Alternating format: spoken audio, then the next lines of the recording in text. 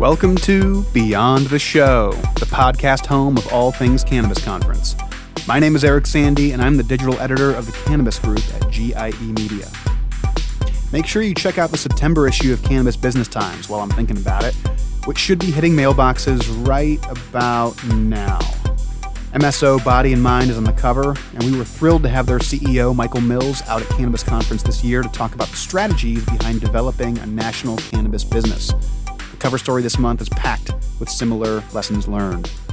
And by the way, this will be the last of our Beyond the Show episodes that were recorded live at Cannabis Conference this year. We're going to be back in the studio next week with a guest from Massachusetts. And that being said, on the show this week, we've got Chris Lane, the Chief Marketing Officer at Airfield Supply Company, a vertically integrated California cannabis operator. In his role, Chris is responsible for brand and growth strategy across retail and product businesses. With a background in global creative strategy and brand building, he focuses on building consumer empathy in brands while driving top and bottom funnel growth. Previously, Chris was the global head of brand at Fiverr and led agency practices and teams at WPP, Edelman, Method, and Byte. At Cannabis Conference 2022, he spoke on the Quickfire Tips session, Make the Most of Your Merchandising. Please enjoy my conversation with Chris Lane. All right, hello, Chris, and welcome to the show this week. Very glad to have a chance to talk to you. We are here at Cannabis Conference. This is day 3, and it's just been fun to have some of these on-site conversations. Before we get into the topic that you'll be talking about and a bit of your own background, just wanted to ask how the show's been going for you so far. Yeah, and thank you so much for having me, by the way. The show's been fantastic, really. It's been a great, I think great turnout, great energy, a lot of really good sessions. I've had the chance to attend several of them. I think really appreciate the focus on education and strategy. And I really am, and also have been really fascinated with sort of the diversity of depth when it came to even topics, from 101 marketing things to deep dive strategies on pricing and merchandising to all sorts of things. So I think it's been a really interesting show to see how wide and how deep it can go, which is great. Yeah, I mean, we had so much fun putting these panels together and getting folks who kind of complemented each other in, I think, sometimes unexpected ways up on stage. It's been cool to see these conversations. Yeah. We're talking right now before your session on merchandising, and we can certainly talk about that in a moment.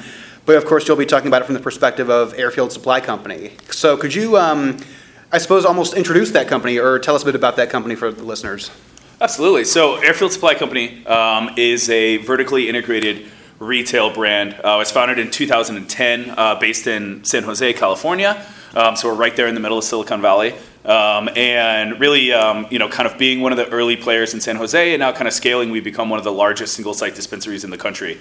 So we're doing about 1,000 to 2,000 transactions a day, seeing well over 100 new customers every single day. So I've had the chance to really look at scale and volume and experience from our perspective. But Airfield has also just joined the Gold Flora family of companies in December of past year, so we announced it kind of early this year, but as a part of this, we've got a lot of very exciting expansion initiatives. Gold Flora is a fantastic operator that's got also vertically integrated, large cultivation development coming, a series of retail networks being built, and now a lot of what we're going to be focusing on is innovation and strategy and how we really can bring incredible products to market through really innovative, vertically driven ways. Yeah, I know. You mentioned experience and certainly the number of new customers that you're seeing in the store.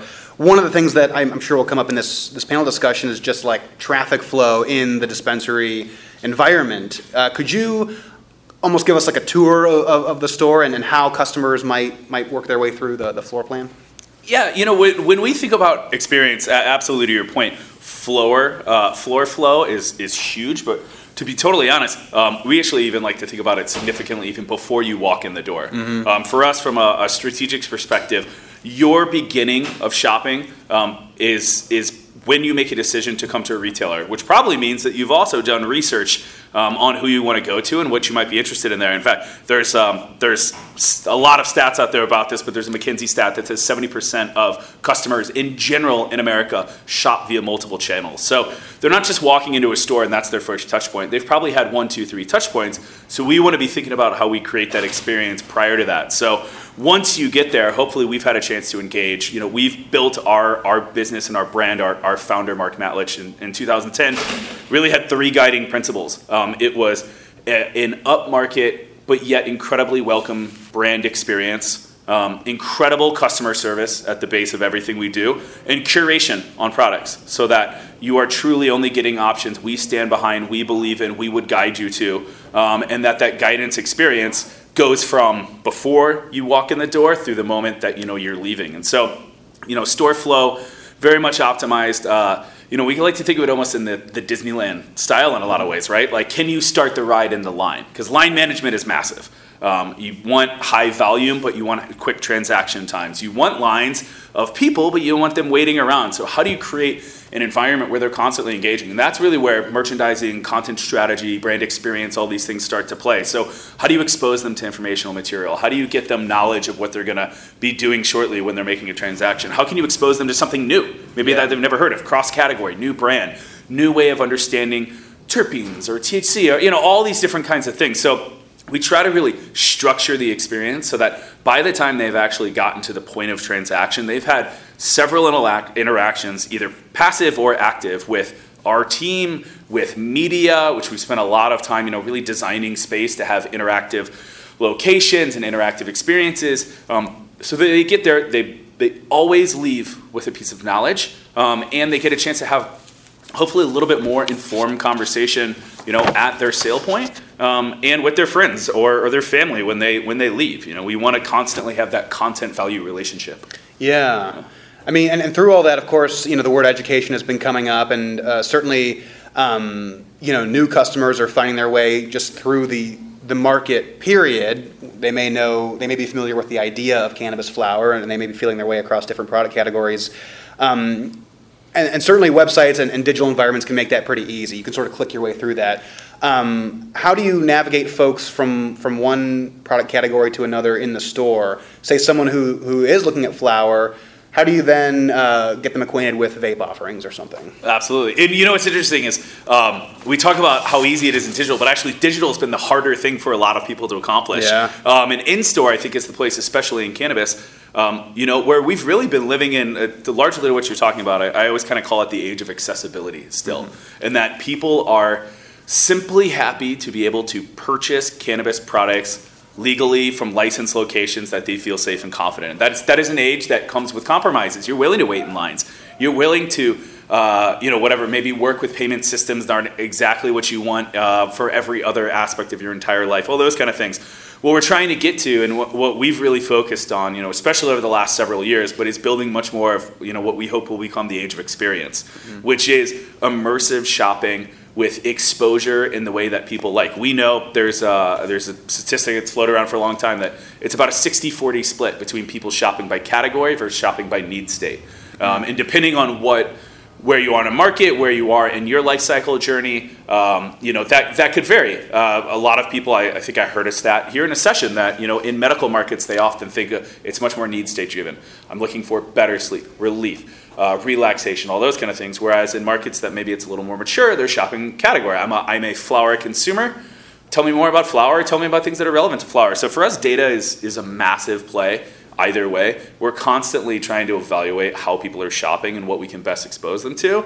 But our team, we have an incredible retail budtending team and retail team that really does focus on sort of taking people through an experience. We're very much a brand agnostic shopping environment. There's a lot of approaches to retail design, but we're ones that we're not trying to put a bunch of logos and brands in your face, and the one that's the loudest or maybe is the coolest is the one that wins. We want to truly do consultation, whether that's 5 seconds or 5 minutes, to get people to the right choice. So that comes from understanding what they're looking for, what they know, and also having data into what pairs best with that. So, it's going to be really hard to move someone from a sleep gummy to a concentrate, obviously, right? Yeah. But if we can move them from a pre-roll to flower, from flower to a vape or a vape to concentrator, you make the product category jumps and then you make the cross category jump. We know X brand of vape sells the most with Y brand of gummy. Well, there's a conversation either at the branded level of talking about co-marketing, or there's a level that we could even test out in store and retail to try to drive action across that. But at the end of the day,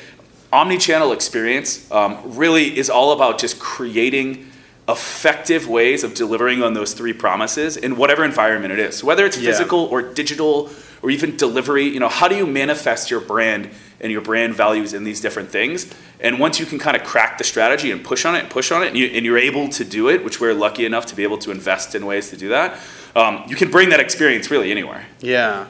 I think, that example of the vape and the edibles brand kind of being paired up just anecdotally is interesting. What are some of the ways that your team can capitalize on that? Obviously it can come up in conversation with customers, but are you setting these brands alongside one another in the store, or what are some ways to take that very interesting nugget of data and actually do something with it?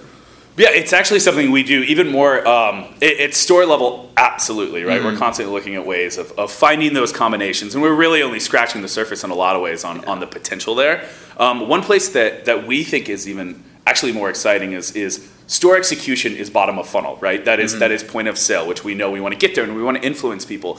But can we start actually conditioning that higher up the funnel? And that's where we work. My team, my marketing team and our retail team, we work really closely together to identify who are the right kind of partner brands that we want to be working with. We're really proud that we have great in-house brands being vertically integrated. We've got Aviation Cannabis and Jet Fuel Cannabis, and now as part of Gold Flora, we've got Gold Flora and Bleezy and Sword and Stone, and these hit at a variety of price points and levels that offer a lot of different variety for our consumer base. But we obviously want to make sure we've got products too that are bringing people in, and so our team does a lot of work at the structural partnership level to be thinking about that in a 360 environment. So who are the brands, and also what brands do they have data side for, right? Mm-hmm. Brands know their customers really well. We know their interactions with them really well, but we try to work together and constantly identifying. I was actually just having this conversation literally like 2 days ago with a major California brand, that's constantly looking at how do they increase market share, and sometimes increasing their market share isn't about, naturally driving just promotion and merchandising at them, but also creating more of a magnet effect and a halo effect from other people within it. So those kind of things at that level, we can be thinking of programming, thinking of whether it's content, campaigns, in-store, digital, at that level. And then as you go down the funnel, you think about the different magic moments that the consumer has to be able to kind of have that there. And then at the end, the suggestion cell is like, at the end of the day, the grocery store checkout is like one of the most powerful things on earth. How do you get them to buy that extra piece of candy? Well, you make sure they see it before you get there. And you can do that with a bud tender really efficiently when you've got a great, retail team. And then in the digital sense, we had to build technology that was, essentially powering recommendation engines to be able to offer it. So if you're buying this flower, of course, we're going to offer a pipe, we're going to offer lighter, we're going to offer rolling papers, but maybe we're also going to offer something that data shows us is a great pair for that flower brand because we've seen, mutual purchase a lot. So you kind of got to play it at every level to really get the most out of it. Yeah, and speaking of whether it's pipes or lighters, I did want to ask about like non-cannabis items too, and I guess what sort of things are you guys offering that may include brand visibility on them that maybe it could be an impulse purchase or just some sort of brand building tool. Yeah, it's a really interesting category. Obviously there's things like hardware and accessories and that you can get to. There's obviously in California there's certain compliance rules on what you can and can't sell, and when it comes to accessories and other branded products, like obviously we can't sell branded merchandise in California from other brands. So things like that, create sort of a limited opportunity sometimes, but when it comes to accessories and different items like that, there's a lot of interesting things, especially when it comes to collaboration, I think, that we're really excited about, and also finding better ways to expose them, because I think people often view them as just the little basket adder, which they are, but when that adds up, when every single purchase is adding $2, $4 to their thing, we've seen high six-figure numbers in a monthly take on that because people are adding so much. So I think our interest is not just in filling the basket a little bit more, but probably filling it a little more excitingly, filling it a little more with products that people aren't just sort of using and having to come back and get another one, but thinking more long term in terms of it. Yeah. Yeah. Well, I know, of course, you'll be sort of expounding on this topic momentarily at the panel. But while we're here, I did want to ask about Airfield's expansion plans, new retail location plans. Anything you want to get into while we're talking here? Yeah, we're super excited. I mean, we're actually deep right now in the development phase and about to begin construction as soon as we can on what will be Airfield's second brick and mortar location. So we've actually got a delivery depot that'll be coming on the peninsula shortly. Probably end of this year, beginning of next year, just depending on everything. But that's going to allow us to expand delivery offerings, which we already, are very focused on. But we really spent a lot of last year building out the digital capacity of things. We built our own e-commerce platform on Adobe Magento, allowing us to have an incredibly powerful experience. So now that we're expanding delivery, it's going to allow a lot of exciting fulfillment expansion there. But then our retail location, which will be in Redwood City, is going to be our new flagship. It's about 17,000 square feet of retail space that we've worked with some of the best designers in retail that did Flight 001 and Starbucks Reserve and a lot of these sort of experiential shopping environment strategies to think about how can we kind of reimagine cannabis shopping, whether that's immersive product education, whether that's the actual transaction and POS and what does fulfillment look like. We want to create and think we have created kind of the next generation of shopping, where people are be able to really dive into categories, learn about products, not just sort of shelves on walls, but truly sort of interactivity, which we know increases customer engagement, increases the fun factor, as they say in retail strategy, which is the major driving factor of people returning to a brick and mortar location, according to most research. And so we're incredibly excited. So we're just now kicking into that project in high gear, and we hope to be open, early mid next year with that. And hopefully show the world what the next version of this whole thing looks like. Love it. Yeah, it sounds awesome. Well, again, while we're here on day 3, what are you hoping folks might take away from this panel discussion coming up here and be able to take back to their business, maybe as like some action items? I think practical advice, but also an understanding that it's not just, sometimes I think tactical, practical advice is really helpful in the short term, but in the long term, thinking about the large strategic vision and like how can you truly shape a brand and not just a commodity that people want to be a part of, that they want to feel is enabling them to do something better at the consumer level, be a better person, be a better partner, be a better friend. And so I think, when we're talking merchandising and we're talking, positioning and strategy and all these kind of things, at the end of the day, like what we're talking about is trying to help people enjoy their life more in whatever way that is. And so that comes down to more emotional driven messaging and things that are stickier, because at the end of the day, if you're just living and dying on pricing and positioning there, like you are not going to create the emotional connection. So hopefully a little bit of that comes through, but also just a lot of really good practical advice to help today, tomorrow, and the next day. Yeah, absolutely. Well, great talking to you, Chris. Very glad we could connect here at the show. Thank you so much. Yeah. And that's a wrap on another episode of Beyond the Show. Hope you enjoyed that conversation with Chris Lane. Again, that was recorded live at Cannabis Conference on day 3. And just funny enough, it was just one of those days where the room that we happened to be recording these episodes in was fairly quiet, which is kind of nice. I like getting the ambient noise into these episodes. It's kind of fun to hear some of the chatter going on behind the interview. But it was nice also to have this episode be a little bit quieter. We're still sort of dialing in our live, on-the-ground recording techniques here at Beyond the Show World Headquarters, and we're going to keep experimenting with that on scene at grow facilities around the country in the future here, and certainly at future Cannabis Conference events. It's something we want to keep perfecting. If you have any feedback on the show so far, again, we're 45 episodes in. Any feedback is more than welcome. Please feel free to reach out to me via LinkedIn or the Cannabis Business Times channel. Follow us there on LinkedIn as well. Otherwise, like I said, we'll be back in studio next week. We've got a bunch of fantastic guests coming up as we head into the fall of 2022 and as we begin to plan Cannabis Conference 2023. So stay tuned for more information on that. Keep following along with the podcast every week.